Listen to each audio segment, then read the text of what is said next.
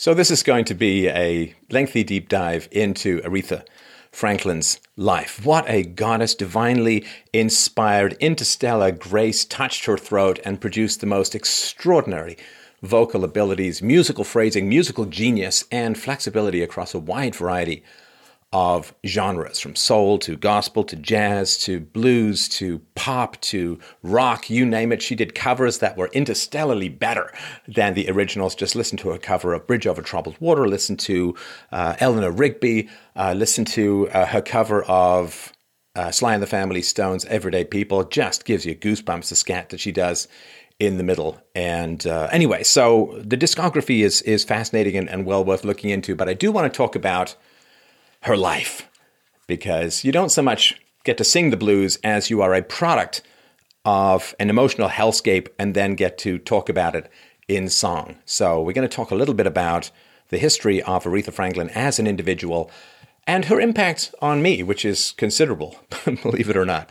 But let's start with her childhood. Always start at the beginning. So she herself, well, wow, what a lineage. So her father was a preacher, like a revivalist preacher. He filled thousands and thousands of seats. He was charging up to $4,000 back in the 50s and earlier for his speeches. He then moved to radio, and he was called the man with the $1 million voice. And I think I've heard reference that he was also a singer.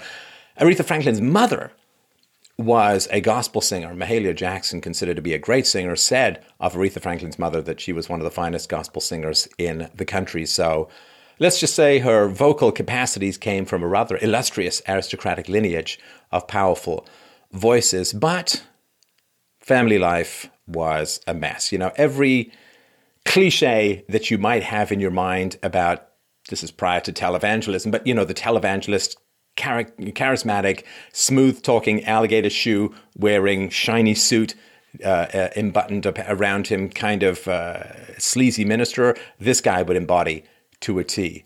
He was a philanderer. There are reports, and I'll put all the sources to this below, that Aretha Franklin's father turned his ministry into an orgy party.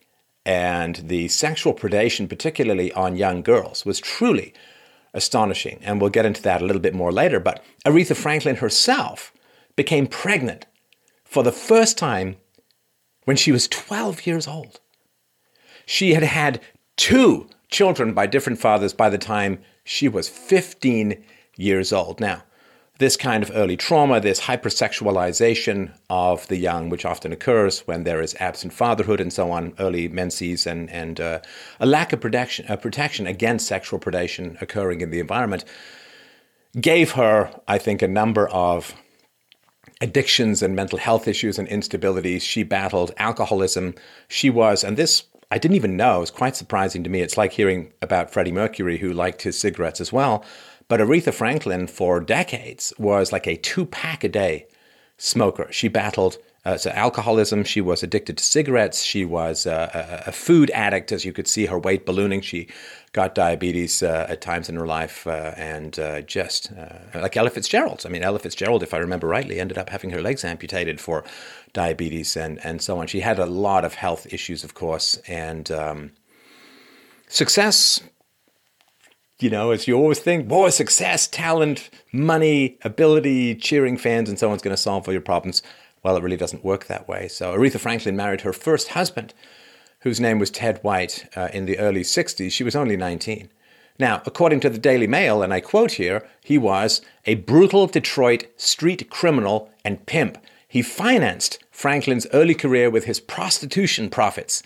He also, and this is a quote within the quote, didn't hesitate slapping Franklin around and didn't care who saw him do it, according to the singer's producer, Otis Taylor.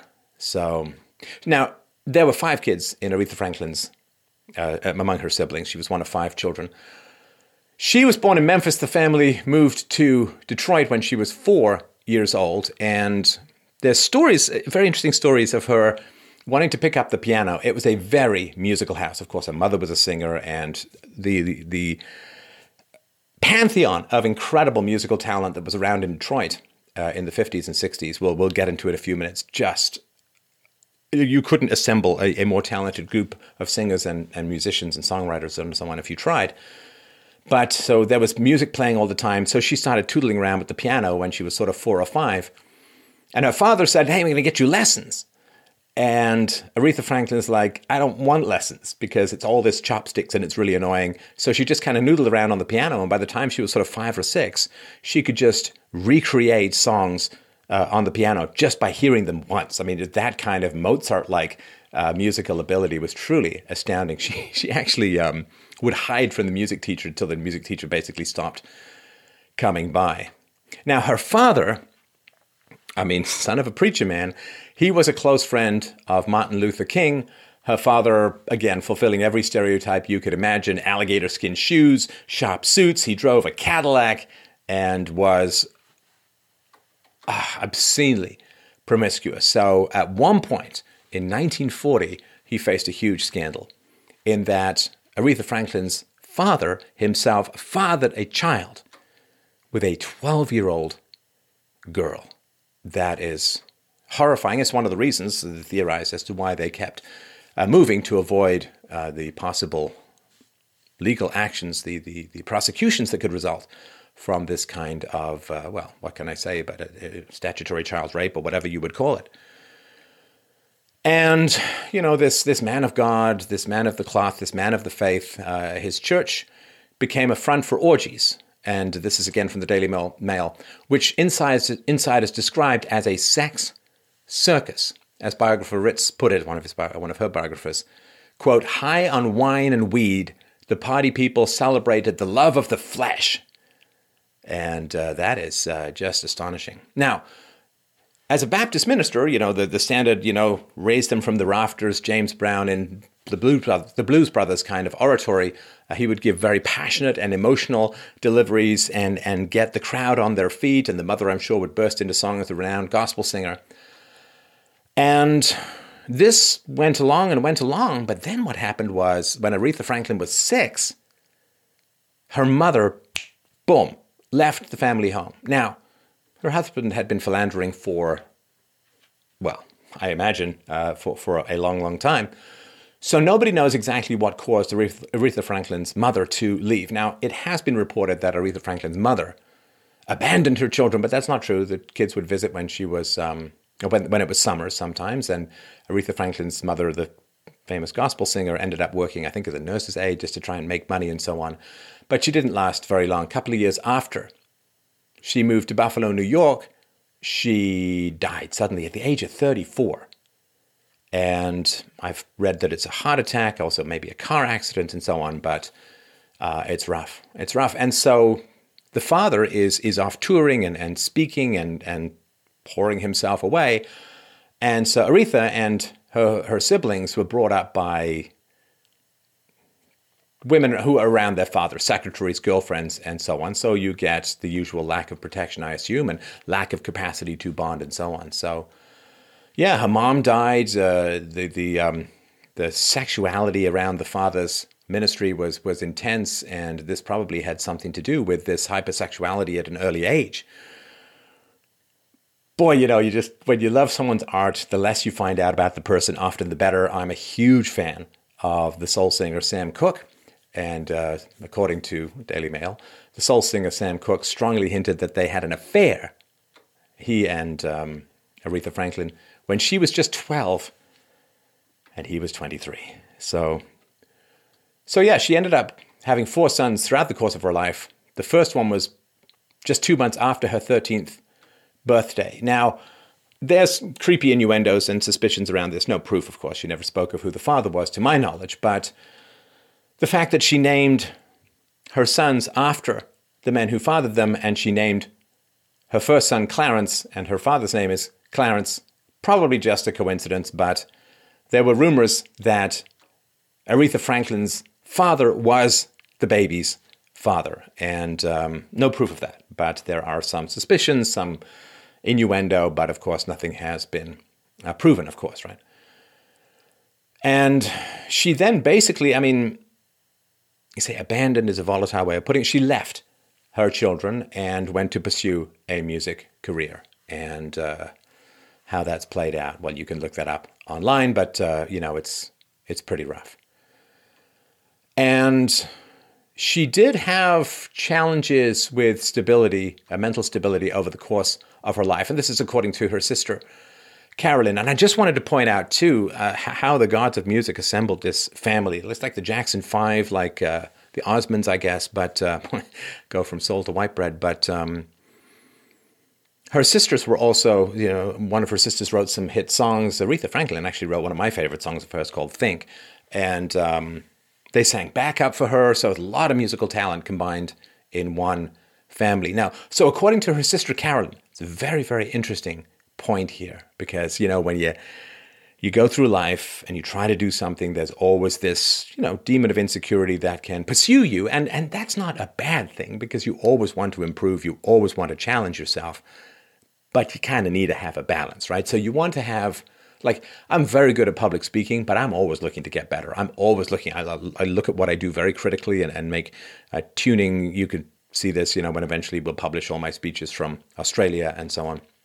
But and I'm also coming up at the Eagle Forum in St. Louis and in Missouri on the 14th or the 16th of September 2018. So come and see me there. I'll be even better.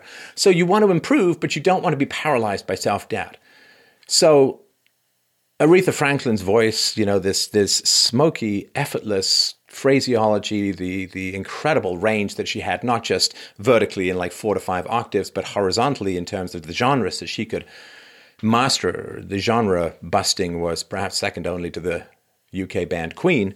But when you're given that kind of voice, and although she did struggle with stage fright at times during her life, nothing as bad as Barbra Streisand or whatever, but she eventually got over it with giant costumes, big hairdos, and basically just thinking that she was sitting around with friends singing as she used to when she was a kid.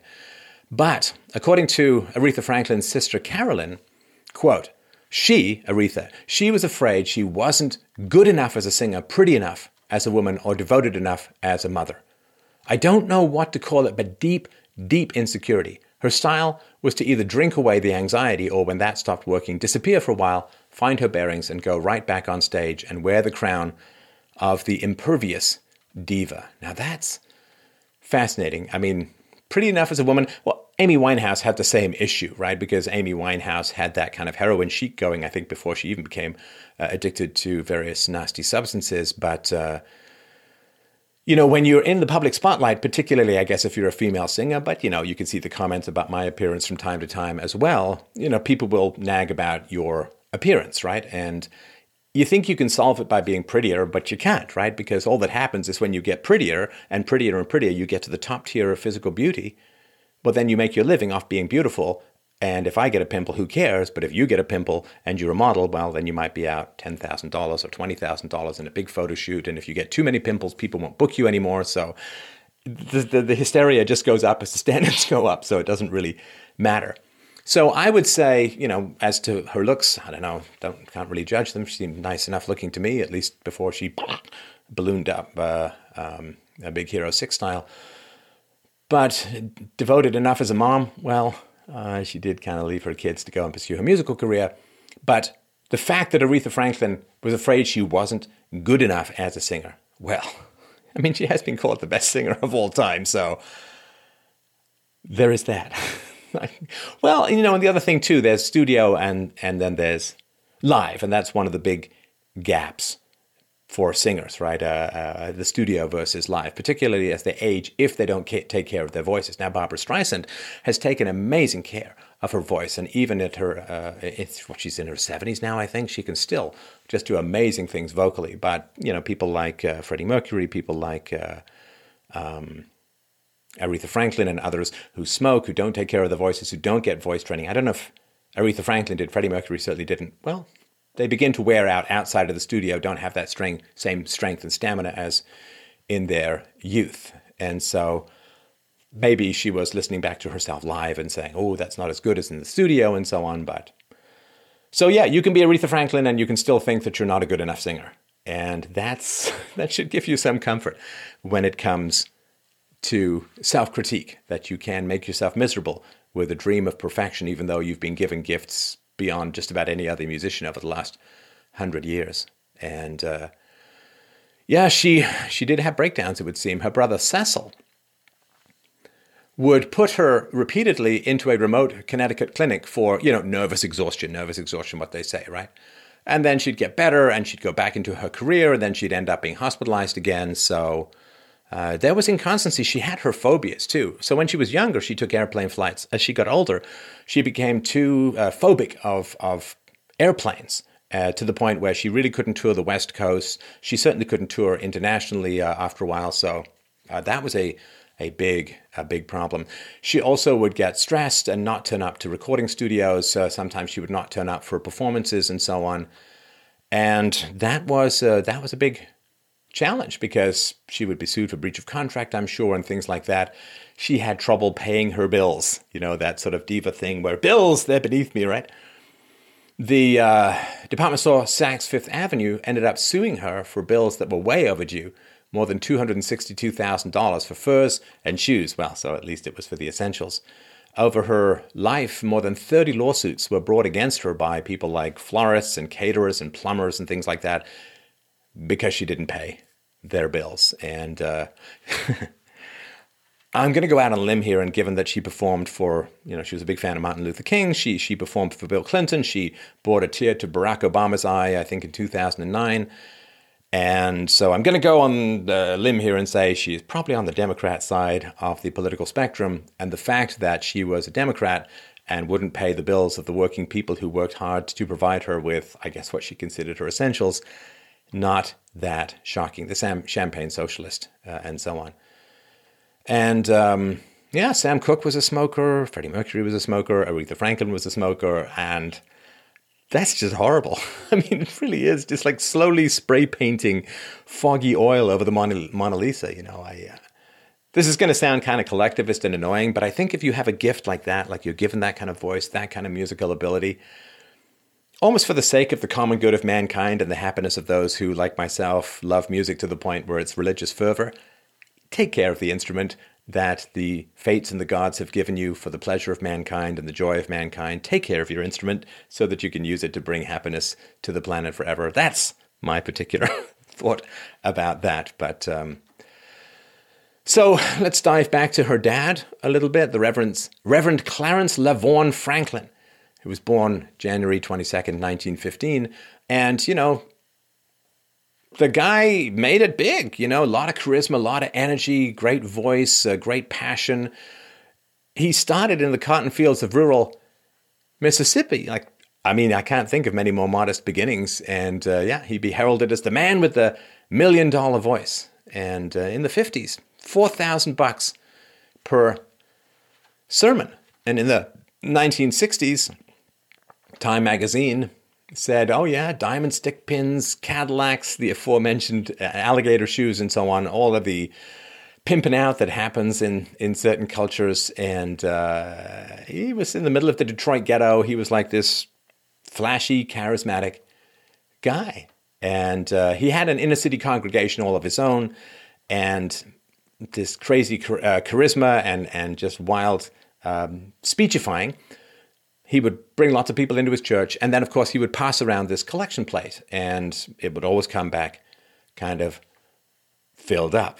And I guess like a waiter on steroids, the fact that you get all of this cash, inevitably he ended up, in the late 60s, Aretha Franklin's father being audited and fined for tax evasion. And that, of course, is pretty rough as well. So just a wild upbringing that is astounding. But boy, what a concentration of musical talents and abilities in that house. It's almost like the meeting of Aretha's voice and musical ability with all of the people around her was, it would be almost impossible not to produce something wonderful. So according to Aretha herself, she said there was always music in her house. The radio was going in one room, the record player in another, the piano banging away in the living room.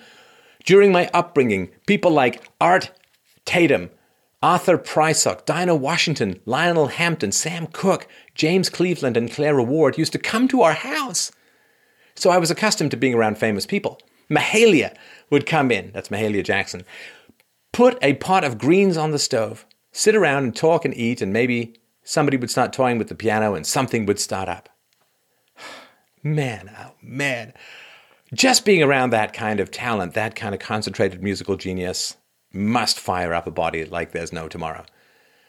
Now, one telling sort of point about Aretha Franklin's life was that her father would take her in particular in the summers. So she, I think from the age from a very young age, was singing in the church. And you can listen to, I think some of the earliest recordings of Aretha Franklin are at the age of 14. And she's singing gospel music. And I mean, if it doesn't make hairs rise on the back of your neck, check your pulse. I mean, the woman was, a girl at that point, was a powerhouse. But of course, she'd already had a child and, was on her way to having another. So the fact that she had a bit of a world-weary, passionate, powerful, deep, and mournful tone to her voice is not entirely shocking, I suppose. But one telling fact is that when her father would go on these tours to speak around the country, he would bring his daughters with him, and in particular, he would bring Aretha, who was known as a young goddess of song. So when her father would go from city to city, he would take an airplane. But young Aretha and her siblings, well, they had to go by bus. And it wasn't like he wasn't making enough money that he couldn't have afforded airfare for his kids, but that's just amazing. And, oh man, so there was more, right? So Otis Williams, I'm sure you know of him. So he'd heard rumors, that little Franklin girl, wow, she's got the voice of a goddess and so on. So in 1964, this guy became famous as one of the Temptations. Papa Was a Rolling Stone. What a great song that is. And now, in the neighborhood of Aretha Franklin, there was a skinny little girl named Diane Ross. Now, she became Diana Ross later, and she joined with two school friends, Mary Wilson and Florence Ballard, and because they became the Supremes, and just amazing. Now, friends of the Franklins, of Aretha Franklin's, again, this is like star after star of Motown musical genius. So there was friends of the Franklins named the Robinsons, and they had a little boy whose name was William.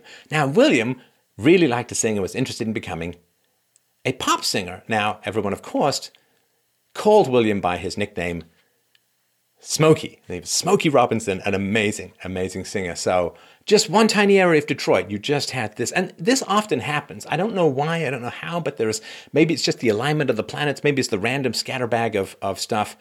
But it is just astounding, the concentration of talent that occurs in this area and how much they feed off each other and how much they help each other and how much they are challenging each other and competing with each other. It is just amazing as well. So, beautiful stuff. Now, interestingly enough, back at this time, and this changed later, but it was actually quite easy to get a record out way back in the day. So let's just look in the 50s. So in the 50s, 1956, you could take $500. Now, that's not a small amount of money, but it's not thousands. You could take $500 and you could record a song, you could, press it onto vinyl, and you could take it around to your local radio stations and nag at them to get it played.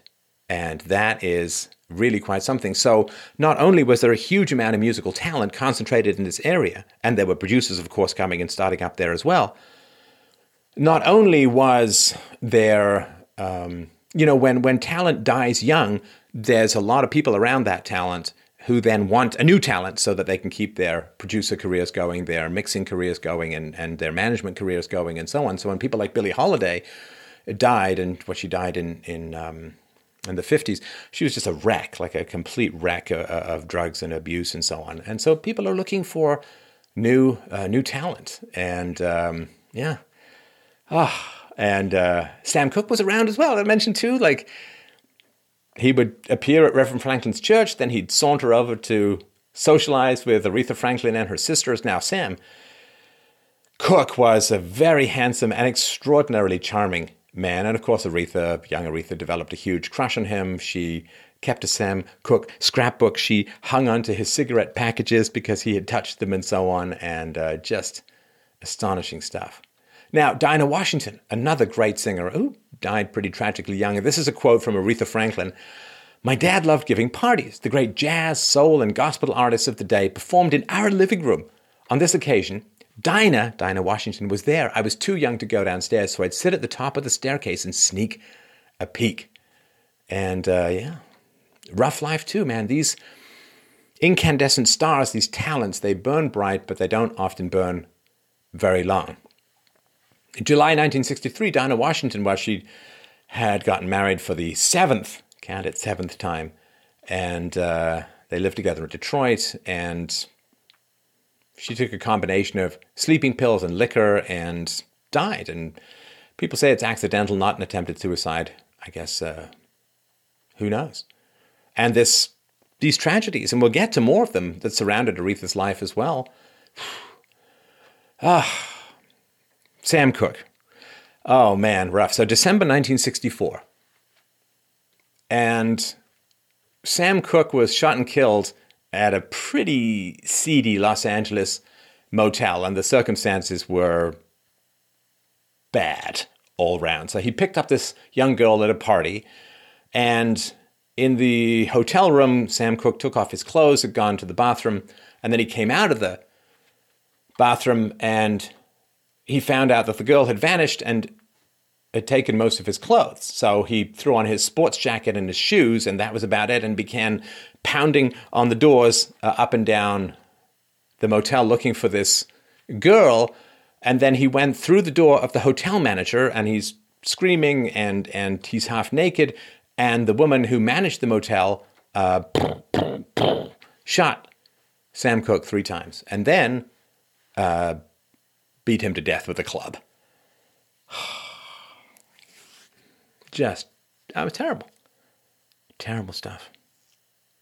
And Sam Cooke, it was interesting because Sam Cooke was frustrated by Bob Dylan, which is interesting. So Bob Dylan had written, Blowing in the Wind and other, and Sam Cooke was like, well, where's our depth? Where's our power? Where's our folk depth? And so Sam Cooke wrote what I consider one of the most magnificent songs of the era, sung in a way that just is, I can't listen to it too many times. The great song, Change is Gonna Come. Just go look it up, go listen to it. It's amazing. And yeah, he sang that, and that was his sort of answer to Bob Dylan, and I think just an amazing song, and then he gets killed. He gets shot. And he's not acting in a very safe manner. Let's just put it that way. August 1971. There was this, one of her friends, King Curtis, had played sax on her recordings since the 60s. And he went on tour with her a lot of times. And what happened was he was a landlord. He owned a building in New York City. He was outside on the sidewalk chatting away with the tenants when some junkie reportedly started to argue with the guy and then just stabbed him to death. Wretched stuff. And Clarence Franklin, Aretha Franklin's father, was then shot in his home by robbers. And he went into a coma for 5 years. And he never woke up, and then he died.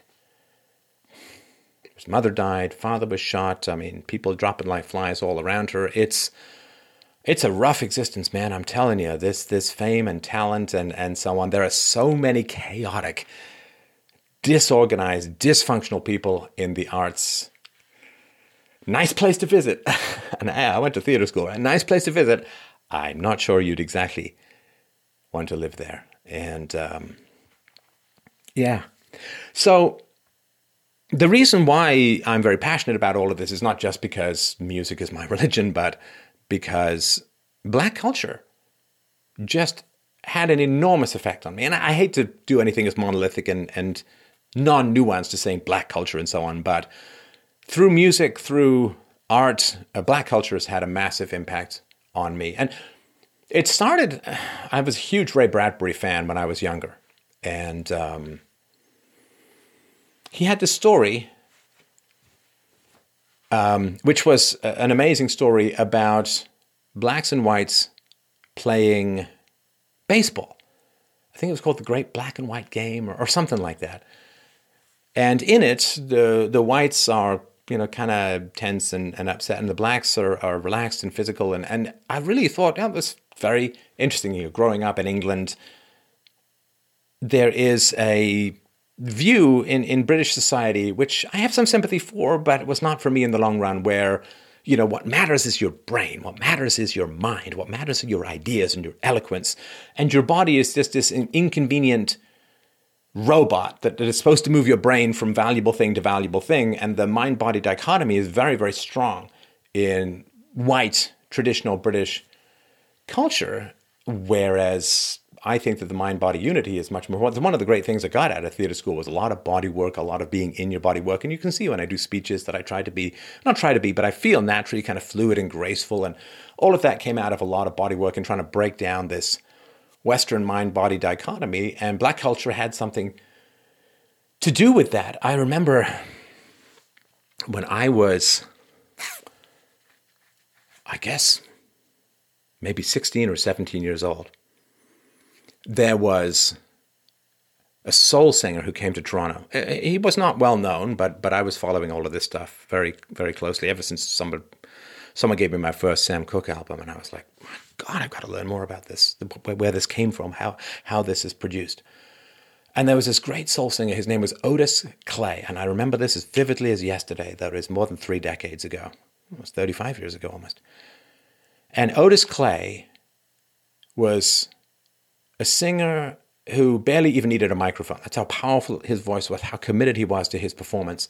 And he was playing at some fairly seedy, I can't remember if it's the El Macambo, it was some fairly seedy club downtown. And I went, and I wasn't of age, but I got in, and thank you, high forehead. But I got in and was just mesmerized looking at this guy sing. Now, it was not a lot of lights. It wasn't super hot up there, but this guy was so committed to his singing, and he did do some Sam Cooke numbers that were fantastic, that he was like in this 3-piece suit, and he, over the course of an hour and a half or 2 hours, he sweated all the way through his suit. He was that committed to his singing, to his performance. And I remember at one point, they turned the mics off. He stepped back and he just sang, and you could hear a pin drop. And that man commanded the room with soul, with grace, with dignity, with power, with commitment, with passion. And I was like, damn, gotta get me some of that. And I have been very influenced in my public life by preachers, particularly Black preachers. That commitment, that energy, that enthusiasm, that playing with the audience, that call back and forth. I try to work that into my public speaking, and I think I do a pretty good job. I'm probably no Clarence Franklin, but I really have tried to emulate and learn from that commitment to the audience and that commitment to a physical and eye contact and passionate connection between the material and the audience. And I got a lot of that out of watching preachers, in particular Black preachers, watching musicians, soul musicians, blues musicians, really committing to all of this stuff. Now, I really got into the blues. I really got into not so much jazz, but the blues in particular, some soul stuff. But I tell you, so I'm 19 years old. I'm 18 or 19 years old, and I'm working up north. Now, I grew up without a dad. The one somewhat infusion of masculinity that I got was at the age of 6, I was sent to boarding school. This was paid for by my father. My parents had split up when I was a baby. But he only paid for 2 years, and then I was dumped back into the regular old school where the usual gunocracy and females in charge. But at least in the boarding school that I went to, it was like an all-male environment, right? So the girls were on the other side of the fence. Occasionally we'd see them, but it was an all-male environment. And frankly, it gave me some exposure to masculine authority that I was kind of nervous around, but eventually recognized the value of, and so on. And I think that was one thing that helped in terms of avoiding some of the, soy boy canyons and chasms that tend to swallow up a lot of boys of single motherhood. I mean, I've read that being the son of a single mother actually negatively affects your testosterone levels, which is, if you're the son of a single mother, please go get your T levels checked. That's all I'm saying.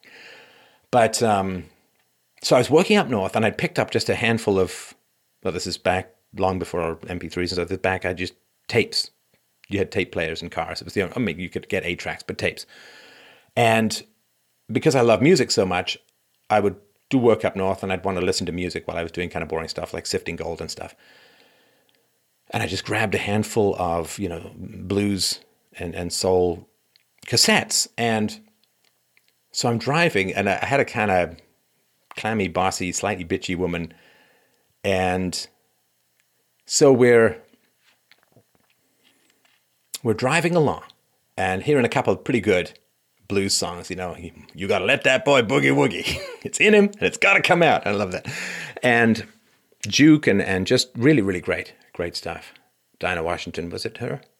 Baby, What You Want Me to Do. Just amazing stuff. Now, I apologize for this rendition. I'm no Muddy Waters, but I heard something like this. Whoa, yeah. Whoa, yeah. Everything gonna be alright this morning. Now, when I was a young boy at the age of 5, my mama said I was gonna be the greatest thing alive. Now I'm a man way past 21. I gotta tell you, baby, I have lots of fun. Ain't that a man? I spell M-A-child. And that means mannish boy. Now, in the background, there were guys going, woo, woo, just, whooping it up and being thrilled at being a man and enjoying the meaty weight of masculinity. Now, it was, I have sex with lots of women, and it was very kind of cliched, promiscuous kind of masculinity. But nonetheless, there was a celebration of masculinity in that song. And I drove this woman nuts because I was just, I want to hear that again. I felt this absolute delight, this lifting of the gynocracy, this firming of the masculine spine, this weighting of the balls, this, I'm a man. And I just wow, what a celebration. And there's a reason why soy boys don't like the blues. But the blues are powerful that way. The blues are really powerful that way. And getting that kind of affirmation was something else and a half. And it was just astounding. And I was never really the same after that as far as deference goes. And so, thank you, Muddy Waters. Thank you, blues. Thank you, soul, for helping me reconnect with masculinity after a long time with women being in charge. At home, at school, you name it, right?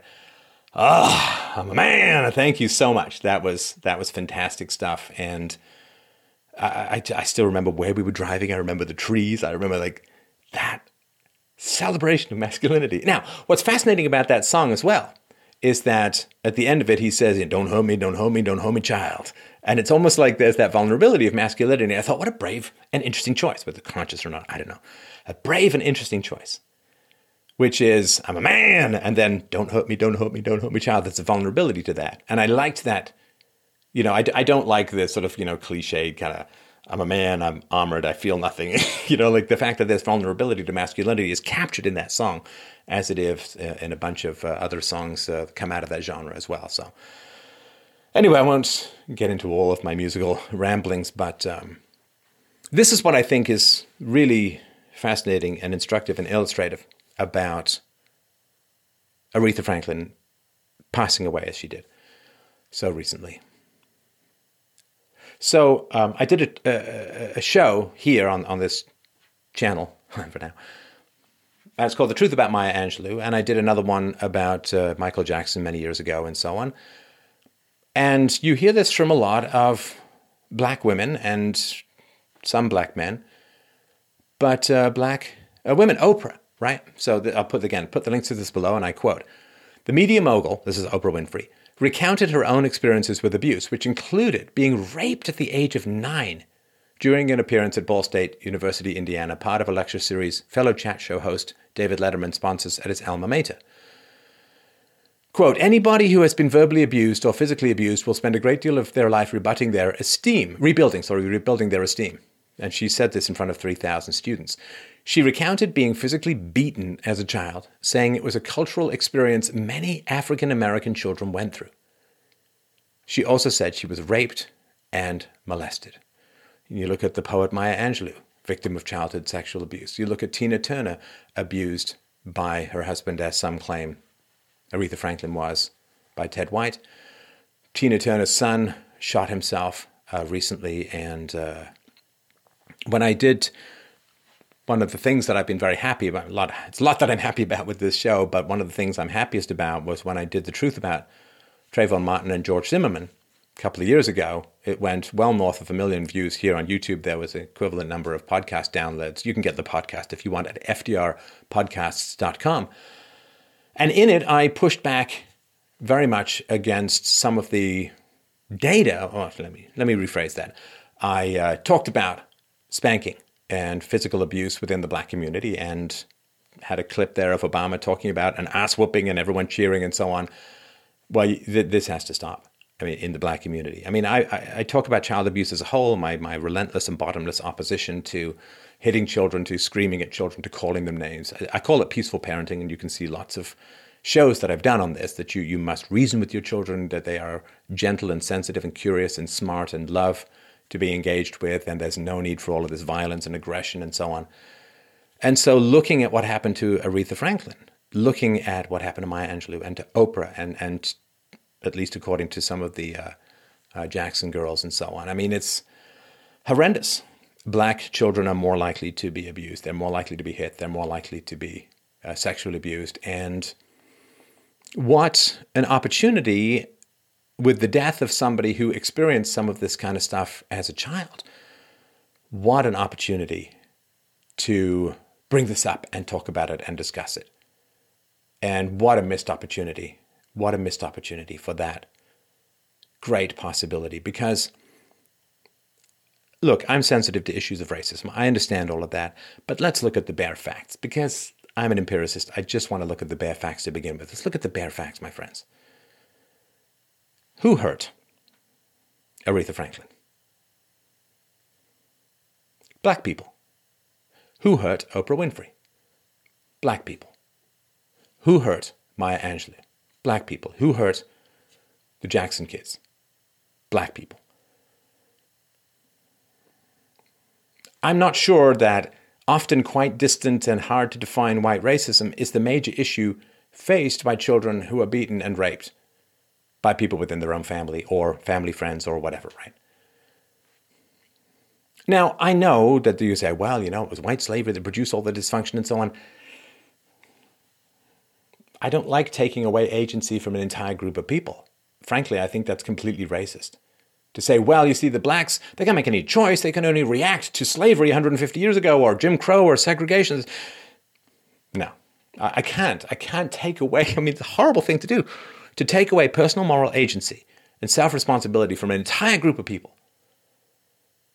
Now, I will talk about this, and I have talked about this for years, that black families, all families, but in particular, in this instance, black families, y'all need to stop hitting your kids. You need to stop yelling and screaming at your kids. You need to keep your families together. You need to not raise boys without fathers. You need to not raise girls without fathers. Fathers are essential to the survival and flourishing of any community. And in this case, because 74%, I think it is, of black kids are growing up out of wedlock homes. Yeah, this is important. Now, the Democrats aren't going to confront you on this because they don't want to upset you and they want your votes. The Republicans aren't going to confront you on this because they don't want to be called racist. But I'll confront you on this because I really care about the black community. I want you to do better. I want things to be better as a whole in the world. And this is an area of significant dysfunction and it needs to be dealt with. So I'm going to tell you the truth because I want everyone to have a better life in this world. And this is one of the greatest things, if not the greatest thing, that can be done to improve the world. So Aretha Franklin, goddess of song, goddess of music, may she rest in peace, but may we learn from what happened and treat our children better. Maybe they won't be superstars, but they'll be much better people.